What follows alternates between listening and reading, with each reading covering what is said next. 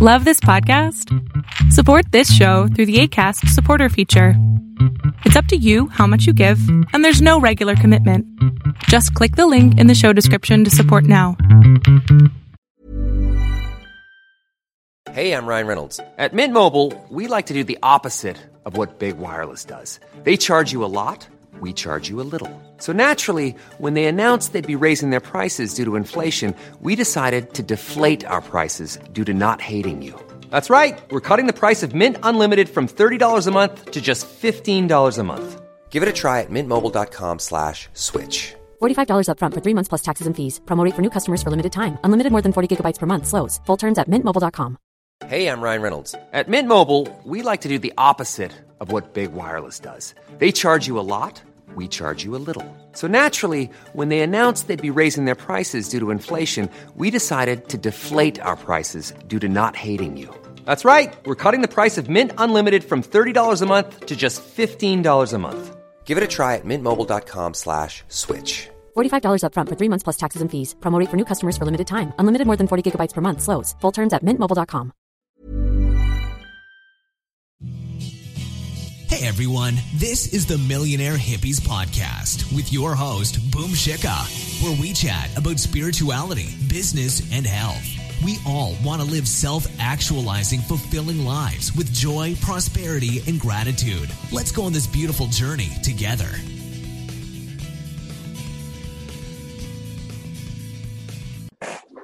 Hey everyone, welcome to another video in my series. I'm so excited today. Again, I'm going to be doing a lot of interviews with people that I find fascinating or people that think differently from me. And so today we have Stefan Gardner on with us. He's actually a coach that was introduced to me from other people that I know. And I love the way he thinks. I just love the way he kind of puts a spin on things.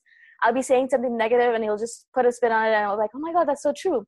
So I want you guys to experience that a little bit. And so that's the reason I kind of brought him on. And because he's a coach, I'm going to kind of ask him to kind of explain his style. What does he do? How does these sessions go? And then we'll go from there. So what do you think, Stefan? How are you doing today? I'm doing pretty good. Awesome. So tell us about you. Oh, well, that's a loaded question. But I don't know if I'm gonna share any of that in a short frame. I've been a musician my whole life. I've also had a career in television, which was probably the right thing to do at the time. I was also grew up as a country boy, so I was not used to the big cities. When I got into the big city, going from volunteer cable station to national broadcast news, I didn't survive that really well because of the pressure, job stress, stuff like that. Right. And so that spawned an interest in understanding me and myself. So I started studying personal growth and development. I started going to see people, trying to find out what made sense and what didn't. And I eventually came across a few modalities that I thought were really effective. And once I saw that they were more effective than what most was available in the marketplace, I said I might as well learn that and offer that for people because I know it helps me. Mm-hmm. So that's what I did. And so now I don't work in TV anymore. I do this full time, and it's very fulfilling, and I love doing it. So, are you based in Toronto right now? Yeah. Okay, awesome. And so, do you like to do a lot of face-to-face sessions, or do you do them on Skype? Like, how do you usually do them? That's a good question. I used to really not want to do Skype consults. It used to be very unnerving. I was used to doing things one-on-one, and I come from also a hypnotherapist background, so that really helps in coaching because you get to really find out where triggers are coming from. Right. And I love that method. And so I was very used to doing one-on-one, kind of in-person, very intimate consults. And but then I realized, well, I can do so many of those, but I need office space and I need, overhead and all these other things. Mm-hmm. So we have to meet up and make sure that all works. And it's also a pretty local thing. So I started to get into Skype stuff, and I do that primarily nowadays from my home. And it's kind of convenient to do that because my son goes to school and comes back. I have to be there to pick him up. So it works. And it's actually a lot enjoyable on Skype. So I do that with people all around the world right now. Amazing. And I love the word triggers that you just used in terms of hypnotherapy. Can you kind of expand on that a bit? Because I love learning more about that stuff? Yeah, that's an interesting conversation. Well, basically, the premise is that a lot of the stuff that we deal with as adults, whether it's emotional stress or anxiety or sometimes depression, whether it's things like PTSD, mental illness or disorders, whatever, whether it's anger or relationship challenges, money challenges, all these things, negative self-talk, weird belief systems, like all the basic general things that people want to work with or work on. A lot of these things have nothing to do with who you are right now. They have everything to do with things that you went through back in your past. And that can also impact physical conditions too. I've had many people come in for physical challenges, diseases or dysfunctions or things like that. And we find out that there's an emotional root behind it, and it has maybe 20, 30 years ago, there's some childhood trauma or something like that, which is very, very common. And it affects you because it kind of sets a precedent. It's kind of like, I use the concept of building a building. If your foundation is shaky or you're missing pieces or some of your bricks at the bottom have been smashed, then your building is going to have a shaky foundation and it's going to wobble. So that's kind of the way that works. Hypnosis, I mean, there's the version of, walk like a chicken and have fun. But I took it very seriously. I said that's a tool that can really help people. So I bring people back and I use other methods to clear whatever is there. And it's astonishingly effective. So. Interesting. And so I don't know that much about hypnosis, but are you trying to bring them back into, or take them back to their childhood and figure out what happened in their childhood, or is that something? Well, usually what happens is, it's interesting because people love to make psychology more complicated than it really has to be. There's so many books out there about ideas and opinions, but the truth is that the thing that heals a person is to get them connected to their strength and connected to their resilience, connected to the piece of them which is not shakable. And so the idea then is, I'll ask a person as a good example, okay, so what do you feel about this, or what do you feel about that? And they'll bring up a feeling, and their body will usually, in body language, respond to that. Like for me, if you ask me what it feels like to be sad, I put my hand on my heart automatically and pull, right? So I'm being pulled away from my heart. And so then my job as a hypnotherapist is to help a person identify that, find out what it is, find if there's a health condition associated to it, which is very much often is, or an allergy. And then I ask, okay, so let's go find out where that came from. So I'll ask them to go back to the first time in their life they ever felt that feeling. And that's usually when it starts. It's usually a weird, stressful scene, a loss or something like that.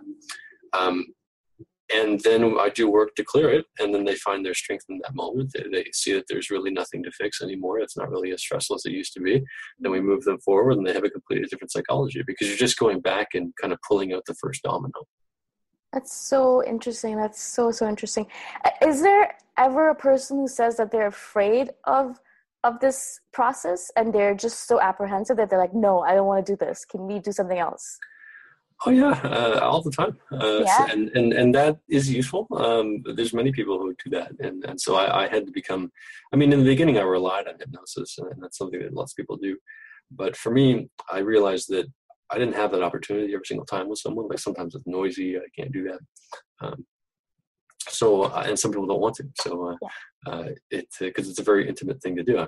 You're literally in my hands and trusting me for your best interest. So it takes a bit of commonality there and rapport. But so I learned other methods and tools and learned how to question people a lot more efficiently and effectively. So I don't need it anymore. But it is something that I do continue to use because it is so powerful. I had a guy 2 weeks ago, did his first session in his life. He swore that it would never work for him. He's like, I can't be hypnotized. I'm one of those guys. I'm like, yeah, okay, sure. I brought him in, and he has been suffering for like 6 years with severe back pain and anxiety and depression, and he doesn't know where it comes from.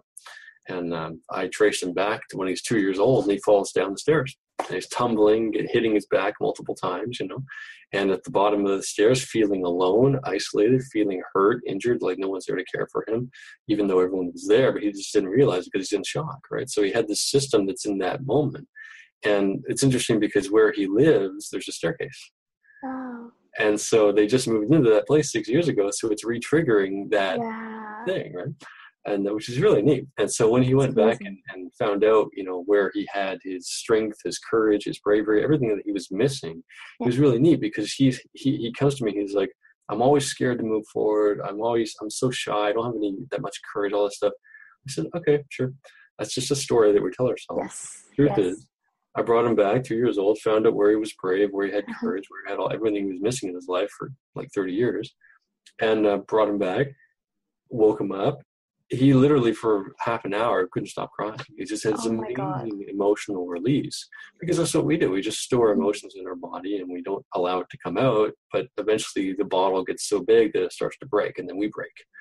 But if we release it, it's amazing what happens. And so the first time in his life, he actually felt what his body actually feels like, which is love and gratitude innately.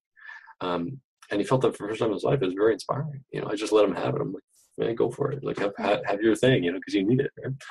And so it's fulfilling that way. That's so amazing. That's so amazing. That's so crazy, because probably this person specifically has been taking medication over and over again, getting no relief. He's probably doing like chiropractic. I mean, he's going to everyone. And the answer was, deep within him. And it's just, I wish that most people actually realize this fact, because, we go everywhere outside of us. We want everyone else to give us the answer, and then we don't realize that, it's right within us. We just have to find it. That's so cool. Yeah, one of the arguments I often have, or I'm not going to say it's an argument really, but it's an education. I have a lot of people. I work with a lot of yoga studios in Toronto, and a lot of people who use drugs, or a lot of people who do yoga to stress relief, which I think is ridiculous. Yeah. Why the hell would you do yoga for stress relief? Do it because it's fun. But anyway, people have their motives. But I'm always in a yoga class with a notepad at the front of the room, and people come up and they're like, "What are you writing?" I'm like, "I'm just doing my work," and so I get clients that way. It's fun. And it's helpful because a lot of people do that. I mean, people who use psychedelics for their healing, stuff like that. That's a whole other thing. Yeah. I grew up with a shaman, so you did. I know all about that. I was born into the hands of a shaman who was also the clinical director of the Canadian Psychological Association. Wow. So, I was literally born into his hands, so it's probably had an impact to some degree, I think. But that's my delusion. But basically, I grew up with that my whole life, and without the drugs. But I got into that later, but because I wanted to understand it. But through that process, I understood why people have bad trips, why they have emotional fears and things that they're trying to get rid of through these mechanisms, which is all external. Yoga is external, drugs are external. It's all external, and that's not bad. But there's another way. And once you understand the mechanism of the mind and how, it's actually working for your advantage, then a lot of this stuff gets a lot simpler to look at. And we stop having to, combat our psyche and think that it's screwed up. The worst thing that you can ever do is think that your brain is screwed up. It's not. Yeah.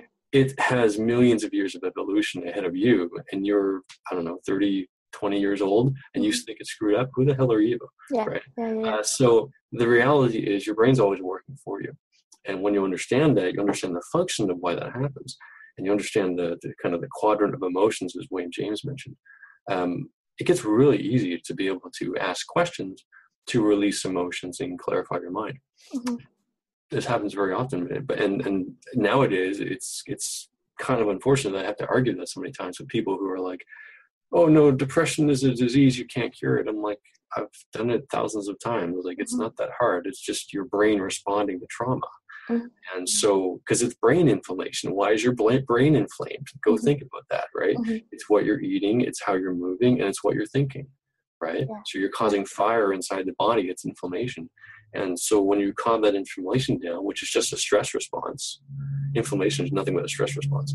The minute you do that, you clear the inflammation, the depression goes down. So it's doable. All these things are doable. But that's the argument I always get into now with the younger kids is it's so hard for them to believe because we've been programmed since like kindergarten that you've got a mental illness, you need pills, you need this. And I'm on that noble quest to kind of be that ongoing kind of natural health kind of concept. So I think you've said this to me before as well, that the brain is intelligent, and I believe the same thing with the body. The body is an intelligent, you know, Hey, I'm Ryan Reynolds. At Mint Mobile, we like to do the opposite of what Big Wireless does. They charge you a lot, we charge you a little. So naturally, when they announced they'd be raising their prices due to inflation, we decided to deflate our prices due to not hating you.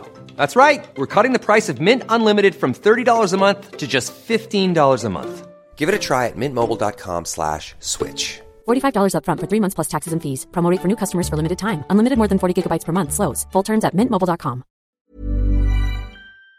It's an intelligent being. It knows more than you do. And in our head, we kind of think that we know things, but we don't really. Can you kind of explain to me a bit more on how we can use that thinking or that intelligence for our betterment? Well, a non-specific question gets a non-specific answer, I guess. But, I probably do better just to share a story on that. I had, I don't know why, but I do get a lot of health cases. Mm-hmm. And so I'll share a story of one guy, or child, who's a 12-year-old boy who I was asked to go and work with. And I don't normally work with kids, but now that I have a kid, it's getting a bit easier for me to do that. But at the time, I was pretty nervous about it. But I worked with him. And he was a kid. His name was Simon, and he was going blind. He had macular degeneration at a young age, and didn't understand why. I figured it was a genetic thing, and okay. And so it's kind of a neat story because it shows the two patterns that happen. Because there's always a stress response or a loss that's causing something. And then there's the hidden strategy to continue it. Right. Right. Both have to be looked at. There's a hidden motive for every affliction we have. So I put them into hypnosis, and kids go under right away. It's great. And no barriers. And I asked him, I said, is there a feeling that's inside, in front, behind, above, below, side to side, your eyes, that's keeping them from being able to see properly? He says, yes, there is. I said, what color is that feeling? He says, it's dark blue. Now, in hypnosis, your mind perceives things differently. So you have different sensory understandings. And he says, dark blue. I said, okay, where is it? He said, it's in front of my eyes. I said, okay, so how does that feel? Does it feel scary? He's like, yeah, it's really scary. I said, okay, so let's play with it, right? I got him to just play with it in his mind and, turn it into a basketball, shoot it through the hoops. It has fun, comes back. All these little tricks here just to tell his subconscious that you have control over this. That's the reason we do that. And so we suggest that he has control over it, and then the body responds because it does anyway. And so then we got it to a point where it was like a white ball of light, and he puts a smiley face on it. It was hilarious. Yeah. And then I said, so is this threatening anymore? He's like, no, it's not. I said, great. Do you want to know where it comes from? He's like, okay. I said, great. On a count of 3, 2, 1, let's go back and find out where it came from. So bring me to the point where this feeling emerged. 3 years earlier, which is right when his eyes started to degrade, he brings me to a moment where he's in the funeral. He's in a funeral home at the funeral of his cousin who died. And his cousin died in an all-terrain vehicle accident. It was pretty gross. And so they had a closed casket. And so I said, okay, Simon, so I know that this scene sucks anyway. I'm not going to debate that, but what else is wrong with this moment? And he says, well, I think the real issue is that I can't see him. Right. What an interesting affirmation when you're going blind, right? Yeah. So I said, why can't you see him, Simon? He says, well, it's a closed casket. I can't see him. I said, so the casket's in the way, in front of his eyes, right? Yeah. And so then I said, what color is the casket, Simon? He says, dark blue. Oh, wow. So, oh, man. Yeah. So literally from that moment, he started losing his eyesight because he lost someone that he loved and was like a brother to him. You can't see him anymore. So the longer distance in time between where he was, where he could see him, to now gets smaller and smaller and smaller. So he has no reason to see. And it was really genius. And so in that moment, one of the things you can do with your mind is just say, okay, well, what you didn't realize, Simon, was that the spirit of your cousin was sitting right next to you the whole time. And so he connected with that, had this huge emotional release, and then moved forward. And it was amazing because within literally hours, he could see perfectly.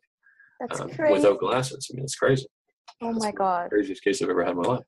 It sounds unbelievable, but once you understand the mechanism that causes this dysfunction, it's not really that. And there's tons of research to show that this happens. Absolutely. I mean, I spent a day with Gabor Mate last year, and he's just tens of thousands of research articles that he's looked at that show that this stuff has evidence that chronic illness and disease is a function of childhood trauma. Now, that wasn't the end of the game for him, though, because his eyesight cleared up, but he still wanted the glasses, right? And this was part of the strategy, because if he had glasses, he wouldn't get beat up at school. Oh. They wouldn't hit anyone with glasses, right? Which is another reason why you have to look at both components of something. You have to, like, if you're depressed or anxious, whatever, you can clear that, but you can go to a seminar, you can have a life, you can break through all that stuff.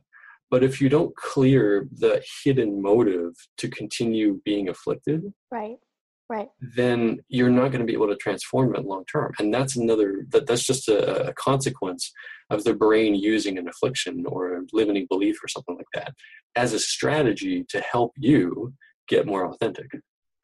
And that's what people don't understand. So rather than, to answer the question, rather than looking at illness or mental disorder or negative self-talk or unhappiness or depression or anxiety, all these other things, or lack of clarity or procrastination, all the things that we love to talk about, rather than looking at those things as things that we need to get over, why don't we look at them as, how is that actually helping me get what I really want? Right. If we ask that question, then we have a different frame on it. We stop thinking that we're just screwed up, which doesn't help anyway. And then you get to actually understand from an analysis point of view, how is my brain in my life trying to help me? And when you ask those questions, sometimes it takes more work to understand that. But once you get into that frame of mind, you start to understand, oh my God, my depression is helping me get out of a fantasy that's not true for me. My anxiety is helping me tell the truth. Right. My procrastination is helping me get real with what I really want instead of the real timeline and real goal. There's all sorts of things like that. From my experience and what I've seen, most of our challenges in those areas come from setting goals that are not realistic, they're not real, right. Or they're unrealistic in time, the amount of time and energy it would take to do it. And the other thing that happens, and so that's one side of it, but that's also sort of a sub-consequence of the biggest challenge that people have, which is subordinating to other people. And so whenever we subordinate to someone, we make them more important than us and their values. We then inject their values into our life, thinking we need to be more like them. And as a result, we all love to talk about that compare and despair syndrome. Yeah. But as a result, what happens is you then set goals that aren't yours. Right.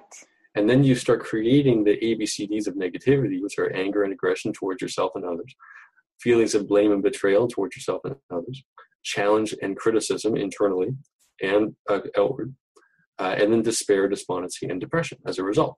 So those things are natural byproducts of infatuating with someone else's life, expecting you to have a life that's not yours.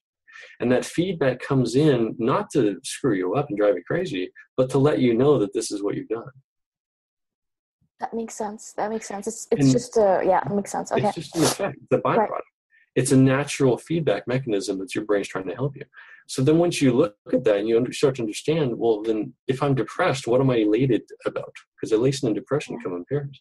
So once you find that out and you start asking questions to take that off the pedestal, the depression rises up too, because it's all balancing.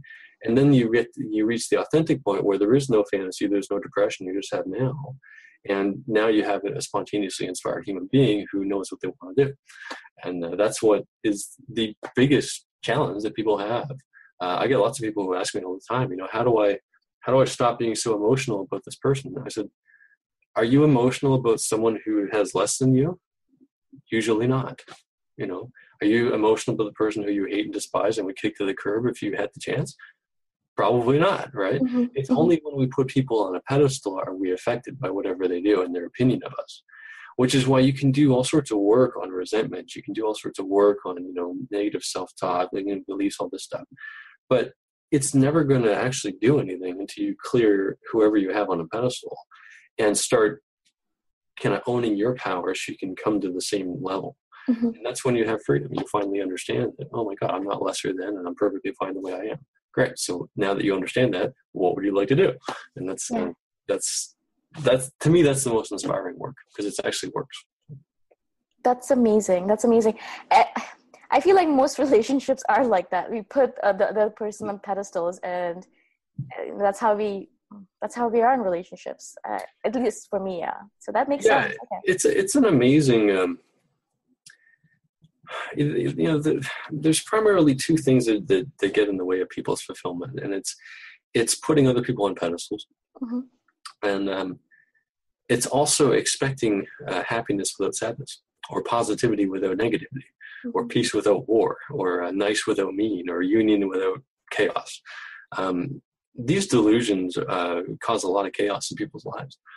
Because the reality is that, if you're in a relationship, it's going to be crazy. I mean, I think we all have to kind of take a step back at some point and recognize that, okay, am I happy all of the time during my day? Fuck no, of course not, right? Can anybody claim to be happy during their whole day? No, and anyone who does is delusional. Yeah. And if you go and study their life long enough, you'll understand that they have the other side too. I mean, I have lots of people who come to me and they're like, well, what about Abraham? What about Eckhart? I'm like, I know the backstory behind these people. These people are devils behind the scenes. Yes. So when you understand that, Tony Robbins punched the guy out once behind the stage. I mean, this is part of the game. But you have to understand that these people are actually equally as aggressive as they are inspiring. And the reason that is because they need both. You need to be the hero and the villain to be able to accomplish the most in your life. And especially in relationships, it's very interesting. We sort of go into it expecting that it's always going to be supportive and positive and nice and kind and harmony, peace, all that stuff. And when the reality comes out that people go through shitty times, and then they tend to lash out at you when you're interrupting that, expecting, it's like, okay, you're going through a shitty time and I expect you to be nice towards me. Yeah. And then you lash out at me and then I feel, oh God, I don't like you. And then I blame you for how I feel, which is delusional. Because I can't blame anybody for making me feel anything. I make myself feel this way. But I'll only feel that negativity when I have my illusion of who this person's supposed to be projected on that individual, which is my own positive fantasy. The way that you neutralize that stuff out and you start to set more realistic understandings of relationships, which is that it's going to include peace and war, nice and mean, kind and cruel, support and challenge, great feelings and shitty feelings. You tend to start to appreciate that shit, it's going to be hard work. And if you want to have a relationship, then work on it. But if not, and just want to cop out and not handle the challenge, that's okay too. But I think it's wiser to just understand that it's going to have both sides so that you can walk into it and walk out of it without, false expectations that cause unhappiness and resentment, which causes vicious cycles in the future of the same thing. So. That's amazing. I love everything that you've said till now. I just want to listen to this over and over and over again and just ingrain it into my head. So if someone wanted to kind of get coaching from you or figure out where are you on the internet? Is it stephangardner.com or? Well, that's stephangardner.com is there. I'm primarily doing that by myself, so it's not the biggest thing, but you can put in your email and I'll get to know you. I'm also on Facebook, I'm on LinkedIn, I'm on Twitter, Instagram, all that stuff. Most people use Facebook to get in touch with me, but the website does work. So okay, cool. Thank you so much for all of this amazing stuff. I'm sure I'll want to invite you again to have more of a conversation later. Again, if you guys are interested, go check out stephangardner.com or on Facebook. That's how I found Stephan. It's StephanGardner. So check it out. Thank you again, Stephan. I hope that you have an awesome day. Thanks, guys. I'll talk to you guys soon. Thanks for listening. Go check out my website at themillionairehippie.com if you want more free, awesome content. If you really like the podcast, please consider giving me a 5-star review on iTunes. Until next time, namaste.